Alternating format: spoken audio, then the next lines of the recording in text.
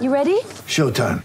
On May 3rd, summer starts with The Fall Guy. Let's do it later. Let's drink a spicy margarita. Make some bad decisions. Yes! Audiences are falling in love with the most entertaining film of the year. Fall Guy. Fall Guy? Fall guy. That's what the poster said. See Ryan Gosling and Emily Blunt in the movie critics say exists to make you happy. Trying to make it out? Nope. Because I don't either. It's not what I'm into right now. What are you into? Talking. Yeah. The Fall Guy. Only in theaters May 3rd. Rated PG-13.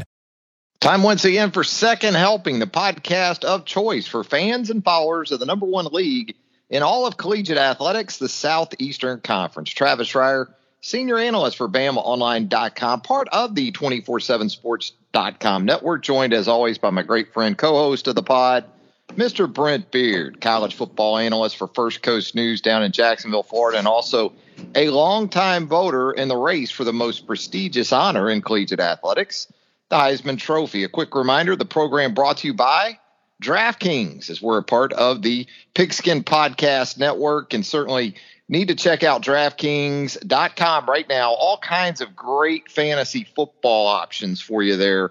If you're into the fantasy football, DraftKings can certainly hook you up and take great care of you. DraftKings.com. We're going to tell you a little more about some of the deals they got going on right now at DraftKings. But first, I want to welcome in Brent. Brent, not a lot of games coming up this weekend in the SEC, but that doesn't mean there isn't still plenty to talk about. Yeah, well, and plenty of important to go along. Abbreviated schedule, but that's okay. Still bowl pecking order, possible continuing in national championship contention.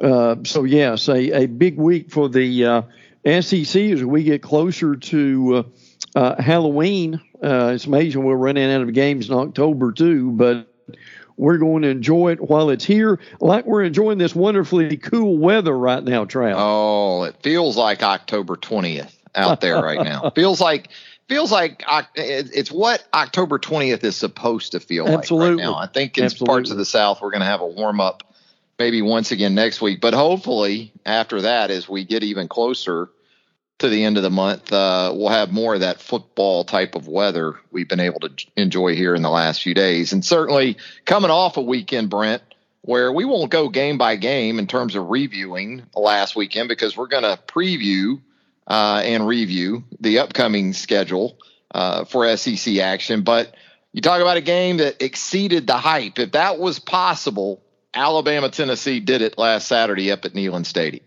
Well, I mean, 11 million people that viewed the game, and the number that everybody's reaching for now around Trav is like 4 million per game. Well, they basically triple that. So, yes, just really just amazing what this did to propel Tennessee into the upper echelon. Not only of the SEC, but also the national picture. Certainly raised questions for Alabama. But yet, as we know, but basically every year, Alabama continues to play well. Everything's still in front of them. So the collateral damage changes or whatever from this game will go on for weeks, won't it, Trav? It will, and we'll find out about Alabama, and we'll talk about it coming up in just a little bit when it hosts Mississippi State on Saturday night. Mississippi State has been the equivalent of a bounce-back situation for Alabama throughout the years because of the association with LSU for many years and where Mississippi State sat on the schedule and some of those losses to LSU that Alabama has had under Nick Saban. Even last year, after the Texas A&M loss in College Station, it was to Starkville for Alabama, and they bounced back very nicely in this situation. 49-9 winners over State a year ago, and every team's different. We get that. And a game on Saturday that, you know, there were so many plays. This is typically the case. If you have a 52-49 game, you know, I think it's fair to say both teams can look at it and say, even if you win that game, you can what if it in terms of, did we really need to sweat this bad? You know, when you look at it from the Tennessee perspective and you're up 28-10 in the second quarter and you're looking at a couple of situations there late in the game where Alabama had opportunities to seal the deal. And whether it was because of the controversial pass interference call on Malachi Moore that erased the interception by Kool-Aid McKinstry, or a typically reliable kicker and Will Riker missing wide right from 50 yards out. And then we see Tennessee's game winner go through after it appears Byron Young got a hand on the football for Alabama. So it was a game that really had everything. Unfortunately, it had too much officiating, I think, associated with it. Yes. That's the biggest blemish. And then the post-game situation wasn't good either. And that's not to say I don't get fans wanting to be on the field.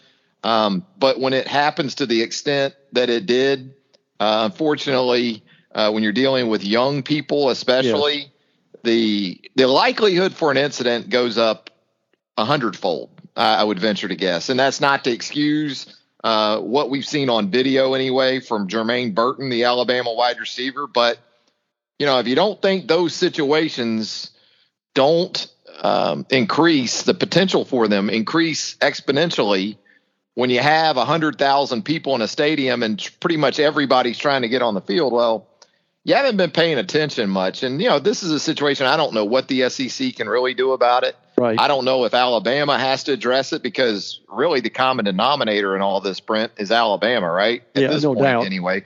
Maybe we'll see it with Georgia eventually, but right now it's an Alabama deal. Yeah, absolutely. And to dovetail was some of the stuff that you talked about. Obviously, the 17 penalties, or the penalties on the road in double digits, have got to be dealt with. I still think, and I've said this on many segments this week, the officiating for the game was absolutely abysmal for both teams. And frankly, I've also said that I won't be surprised if that officiating crew is suspended a game or two. Now, we may not know that for a few years, but Trav, I still think that may be a possibility. And I think the replay official has to be involved in that too, because no doubt the targeting that was reviewed and deemed non-targeting was as bad of replay review as you will ever see. I mean, and here's the problem too, from a rule perspective, and where it's not on the officials or the replay official or Birmingham or wherever they go now. You can create a foul for targeting from the booth, but you can't create a personal foul. So even if that wasn't targeting, and it was on Bryce Young, even if you deemed that wasn't it was a personal foul. It was roughing the passer. Yeah. So, but you don't have, if it's not called a personal foul with targeting on the field, you don't get either if the replay official deems that it's non-targeting. So look, it's one of those things. It's another way in which, and I've said this so many times, we look after the quarterbacks at the professional level that are paid to do this. And I understand with NIL, you can make that argument now that Bryce Young is paid to play college football, but we don't protect college quarterbacks in any form or fashion, not just Bryce Young. Quarterbacks around the game every week. If you watch enough college football, you'll see quarterbacks taking hits in live action and after getting rid of the football that would be finable offenses in the National Football League. I'm talking about hits that on Tuesday, when you got to your locker at an NFL locker room, you'd have a fine letter from Roger Goodell or the rules committee in your locker there. So there's a lot to clean up with officiating in the Southeastern Conference. I don't understand, if that's not your very best crew, how are they in Knoxville? How is your if that's not your highest graded crew, how is that the crew doing that game in that spot? I don't get that either. But Tennessee, a lot of credit to the Vols, man. Perseverance, got out to the hot start, rode the crowd. Hendon Hooker was tremendous. Jalen Hyatt was otherworldly. 6 catches, 5 of them for touchdowns. And now the Vols, I think it's a good spot for them to get Tennessee Martin. After all the emotion and everything of last Saturday night, Brent, the Vols, this is not a bye week, but it's an opportunity to kind of stretch and stride a little bit and take care of business against an FCS opponent in UT Martin, whose head coach is the father of Alabama's backup quarterback, Ty Simpson. How about that for some more Bama, Tennessee? Yeah, that's a great analogy. And well, what this is for Tennessee is just an extended celebration, is what it amounts to. And hopefully they'll be able to afford some goalposts by the time they play the game on Saturday. Now, look, Tennessee will have their way here, but this UT Martin team, for what division they're in, frankly, is not a bad team. I mean, they've got a pretty decent pass rush. They're averaging 44 points a game. So, and for what they do, they're certainly not bad. But listen, timing in life is everything. And what Josh Heupel has been able to do with Tennessee is, in the era travel of 7-on-7 football, where you've got an elite quarterback and you've got close to elite wide receivers, that Tennessee has been able to ride that right now to the heights that they have not seen in decades. Maru McCoy was didn't have that much, but Jalen Hyatt more than made up for it. Tennessee also ran the ball well in the game too, and I think what makes Hooker as good as he is, Trav, is along with what he can do on as far as accounting for touchdowns. He doesn't make a lot of mistakes, does he, Trav? I mean, he is very efficient in what he does. He's only thrown like 3 interceptions as a starter, and 2 of them have come against Alabama. Correct. He threw one in Tuscaloosa a year ago, and then he had one last Saturday to DeMarco Helms. He had the other one erased by the pass interference call on Moore that would have been one for Kool-Aid McKinstry. So if he's made some mistakes, it's actually been against Alabama. As great as he's been, and as great as he was last Saturday, that's been when he's turned the ball over a little bit. But it's interesting because I don't know if Josh Heupel knew that Hendon Hooker was elite, because it was Joe Milton who was the starter. Oh, yeah, absolutely. Last season to open the season, and then Hooker got his opportunity, and he's been absolutely lights out. And I agree. I think this matchup with UT Martin, you said it, a really solid OVC team, Ohio Valley Conference team, the Skyhawks, the FCS level. But this should be more of a parade vibe, yes. Than that of a football game. Although there are storylines for Tennessee. Cedric Tillman, where's he at? Because we didn't see him again against Alabama coming off that ankle injury. Jalen McCullough in the secondary did not play against Alabama. So you can talk about some situations Alabama dealt with. Tennessee's still dealing with some things from a health and availability perspective too. Well, and think about this, the importance of that would be that are knocking on the door the next 2 weeks or Kentucky and Georgia. So the most difficult part of their schedule is coming up. So we will know certainly what Tennessee has left in the season and how and can they continue to mature as it goes along. And Trav, I think you can say the same thing about Alabama, right? In this Mississippi State game, what can Alabama do about these pre-snap penalties?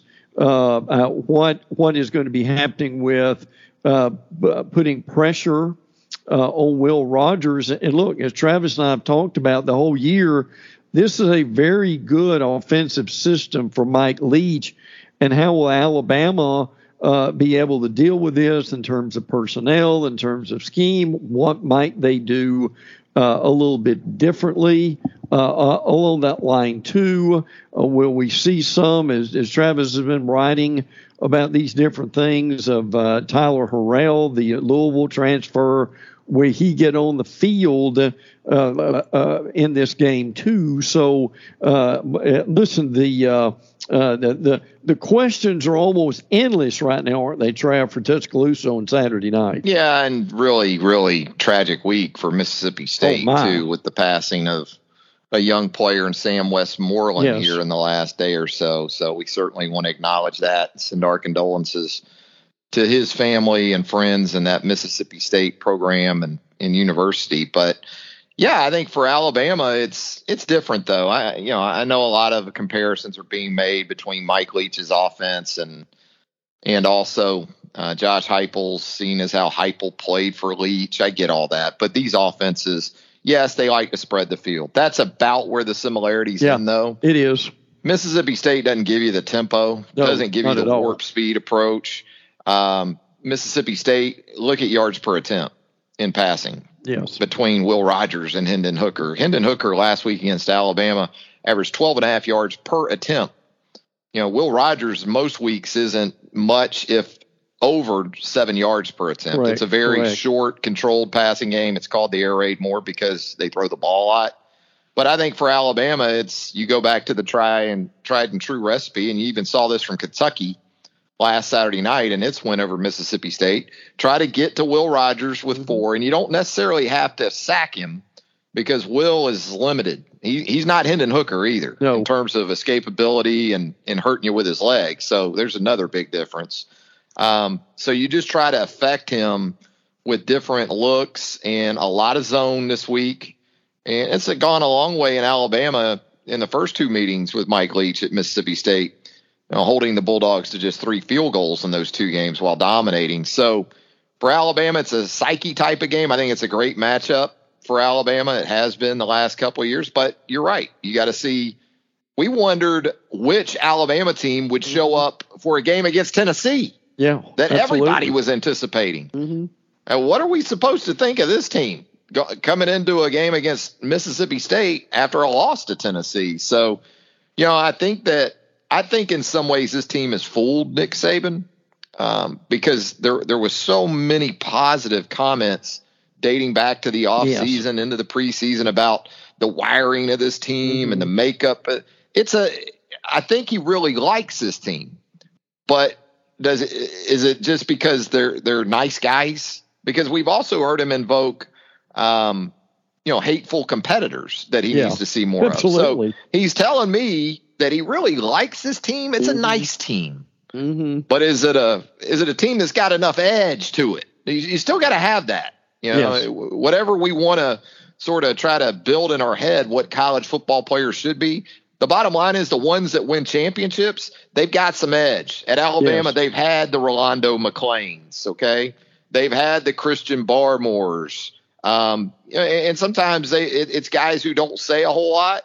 They just do it with their play on the field. We've heard a lot of these Alabama players say the right things for months now.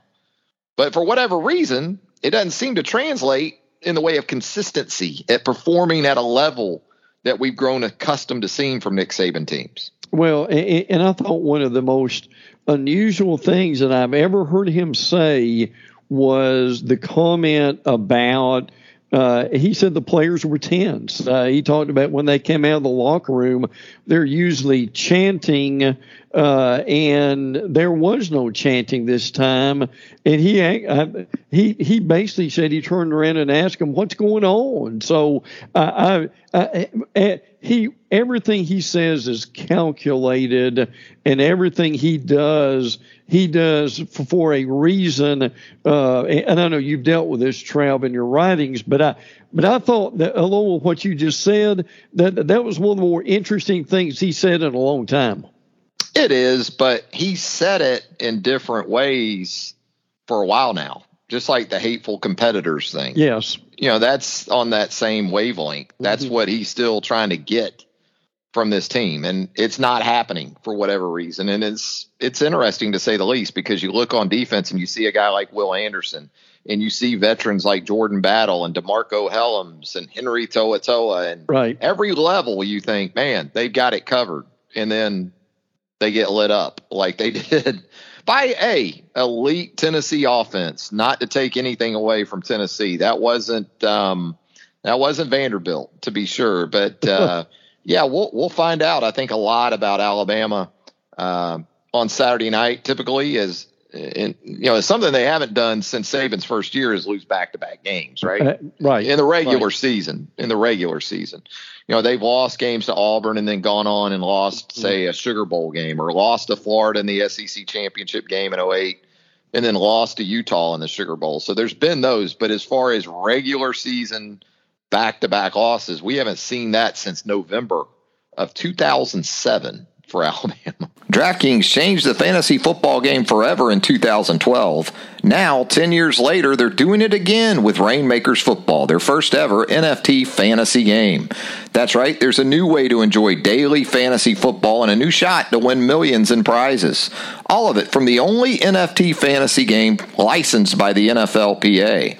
Playing Rainmakers Football is simple. Buy, sell, bid, and win player cards of the biggest names in the game through regular drops and auctions.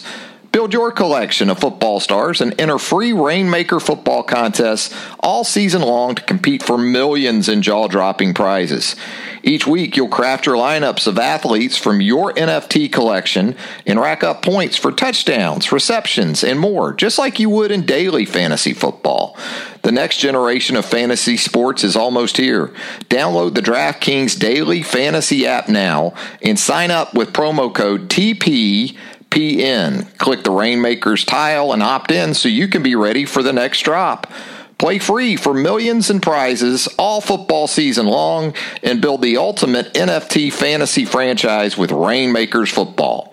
That's promo code TPPN only at DraftKings. Eligibility restrictions apply. See DraftKings.com for details. So still a lot, as Brent said, on the table for the Crimson Tide.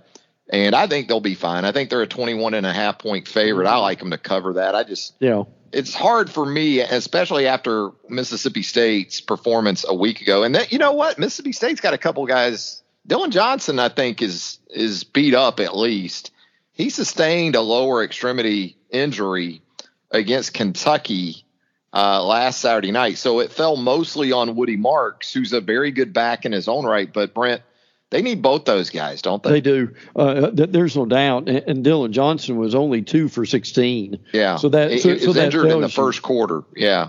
And to Travis's point here, the reason that State had been doing even better up until the Kentucky game is because they actually had a running attack. Yeah. Leach had allowed that to be going on. So I think with not only are you dealing with the what, Trav, 5 to 10 yard spear that they pretty well play in offensively, you've also been able to have to stop that running attack too. So yes, it's a pivotal game because they get a very much needed week off, and then Alabama's got I think the 2 games after that will determine their season with the road games and an improving LSU and Ole Miss. No doubt. And you said it, Mississippi State, they really need it from the backs because with Johnson out last week for a good bit of that game at Kentucky, Will Rogers became very, very average, back to sort of that 5.5 yards per attempt range. And in 2 games against Alabama, Will Rogers, 5 interceptions the last 2 seasons. Wow. 2 of those returned for touchdowns, 1 in each of the last 2 games. So it's been a rough road for Will Rogers against the Crimson Tide the last couple of seasons. Let's look elsewhere around the league. We talked about it a little bit before we even went on the podcast today. Boy, that Ole Miss LSU game on Saturday afternoon, I liked that game. 3:30 CBS from Death Valley in Baton Rouge. LSU rejuvenated now, coming off that road win at Florida last Saturday night. Ole Miss got a little bit more of a push than maybe some people were expecting from the Auburn Tigers, Brent. Yeah, matter of fact, Jaden Daniels played well. Now, I do a podcast with Shane Matthews, former Gator quarterback, who is the analyst for Florida Football Radio, and asked him about Jaden Daniels. He said, look, I was very impressed with Daniels. I didn't know what to expect from the guy, but he is a true dual threat that's kind of coming into his own. Now, Shane also admitted, Trev, and I'm sure Pops can tell us the same thing, that the Gator defense can be absolutely abysmal at times, right?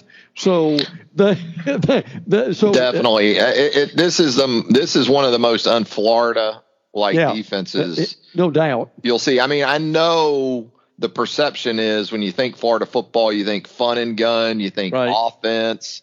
But I'm just telling you, going back to my childhood, at least, with guys like Wilbur Marshall on that side of the ball and, those type of players, it's been defense more than it's been even offense in Gainesville. And it is a tough look. But I agree on Jaden Daniels. Watching that game back from Saturday night, he was dynamic. There's no other way to put it. Now, he survived a mistake late when Florida got called. Yes, there was a roughing the passer call in the SEC Saturday. It just was in Gainesville.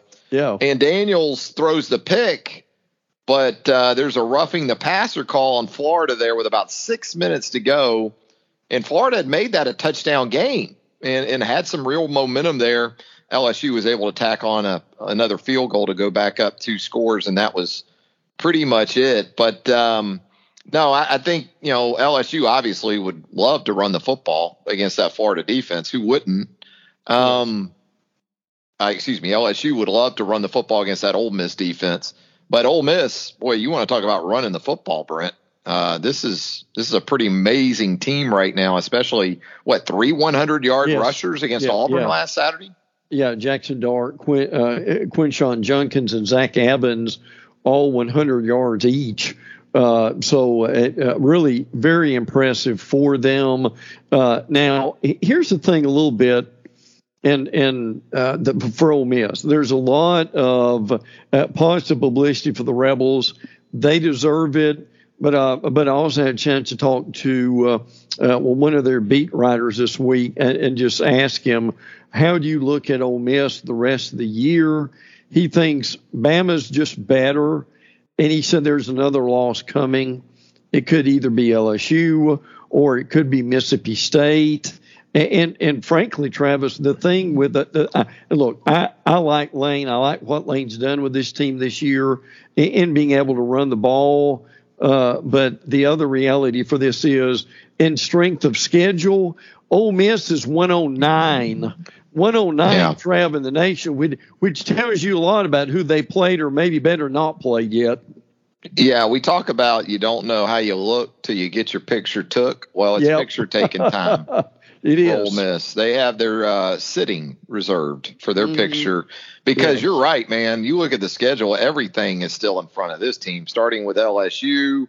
Arkansas is still out there.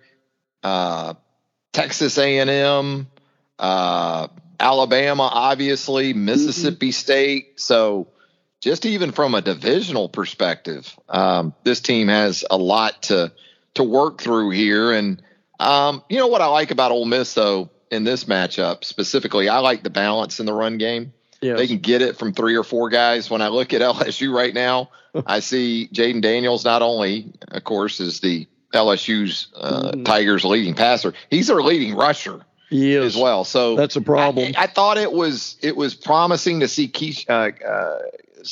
Booty, Keyshawn Booty step his game up. It looked like against Florida Saturday night, and they're going to need more of that. But I think they got to manufacture more from their run game other than Daniels this week. And then, of course, trying to deal with everything Ole Miss is going to throw at you from a run game perspective. And John Emery had showed some promise once he got back into the game. Booty, 12 catches for 88 yards before the Florida game, and then 6 catches for 115. So, Trev, I think for Booty's thinking, I may better have a little bit of film toward the end of the year for this NFL possibility. So I think that's kind of what's igniting a little bit of fire under him. But at the same time, I think we're going to see this with Brian Kelly. I think Brian Kelly's a pretty solid football coach. And Kelly said this week, we think we're catching our second wind at this point with hopes that Florida State opening game loss will be way in the rearview mirror for them by the time they get to November. Yeah, and this game is going to go so far in setting the table for November. It is. When you get to Alabama, LSU on that first Saturday in November, and then Alabama goes to Oxford. And this is the weekend where it pretty much starts to play off in the SEC West, right? And you could say you've got a semifinal game in Ole Miss LSU and a semifinal game in Mississippi State, That's right. Alabama as well this weekend in the SEC West. Also on Saturday afternoon, 4:00 Eastern on SEC Network. One of these teams has to win a conference game this year. Absolutely. Vanderbilt and Mizzou getting together in Columbia, in Como, Missouri.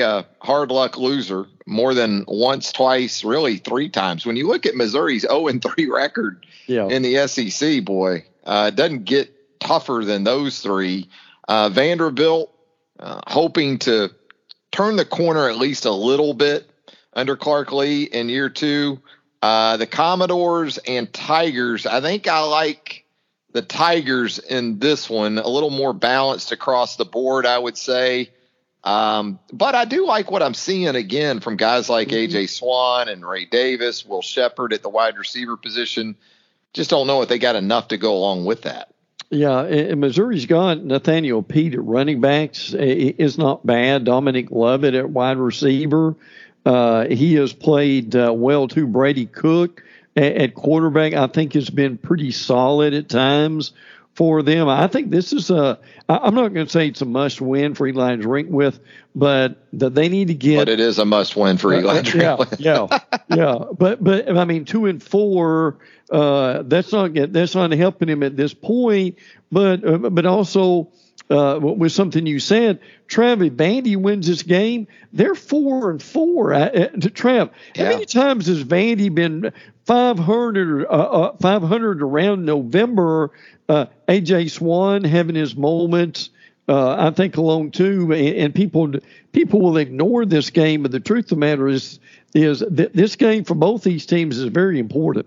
Yeah, there's just still going to be weeks where Vanderbilt is overwhelmed from a roster perspective. Last week was certainly another one of those, similar to Alabama a few weeks before Vandy going to Georgia. You could kind of anticipate what transpired there in Athens. But, yeah, I guess South Carolina factors into this at some point too, right? Vanderbilt, absolutely. Missouri, South Carolina. Mm-hmm. When you start hunting up potential wins in that division especially, that's what it's going to come down to for these teams. And, again, Missouri, I think that fan base can look at that 0-3 right now and say, okay, a couple of those were road losses at places like Auburn and Florida, even if those teams aren't what they typically are or can be. And then the home loss to Georgia. But I think you got to have this one if you're Eli Drinkwith. I don't think there's really any way around that. Also on Saturday, this one in primetime opposite Mississippi State, Alabama,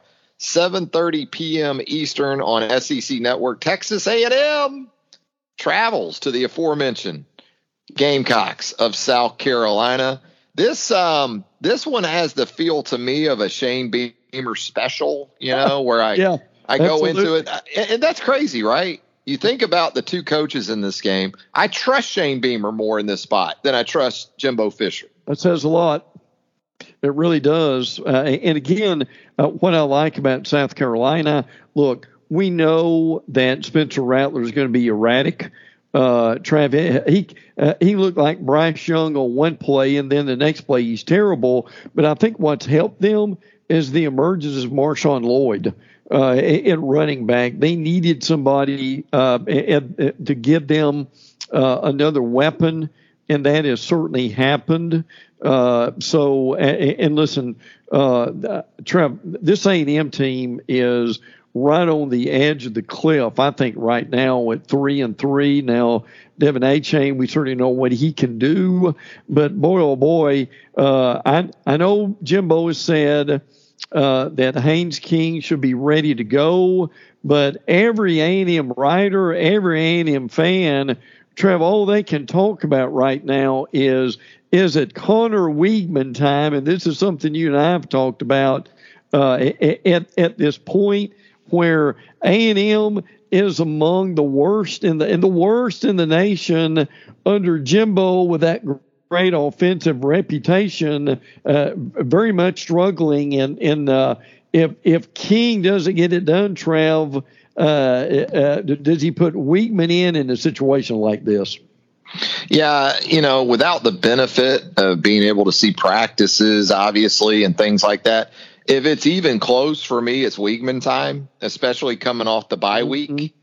Look, Haynes King was solid against Alabama, but even if he is complete on the final pass of that game in Tuscaloosa, that was more about Alabama deficiency. Sure. In all due respect to Haynes King, and he made some plays. Don't get me wrong, and Evan Stewart and his receivers made some plays, but it wasn't the kind of performance, I guess, is what I'm saying, that rang with me as, well, he's turned the corner.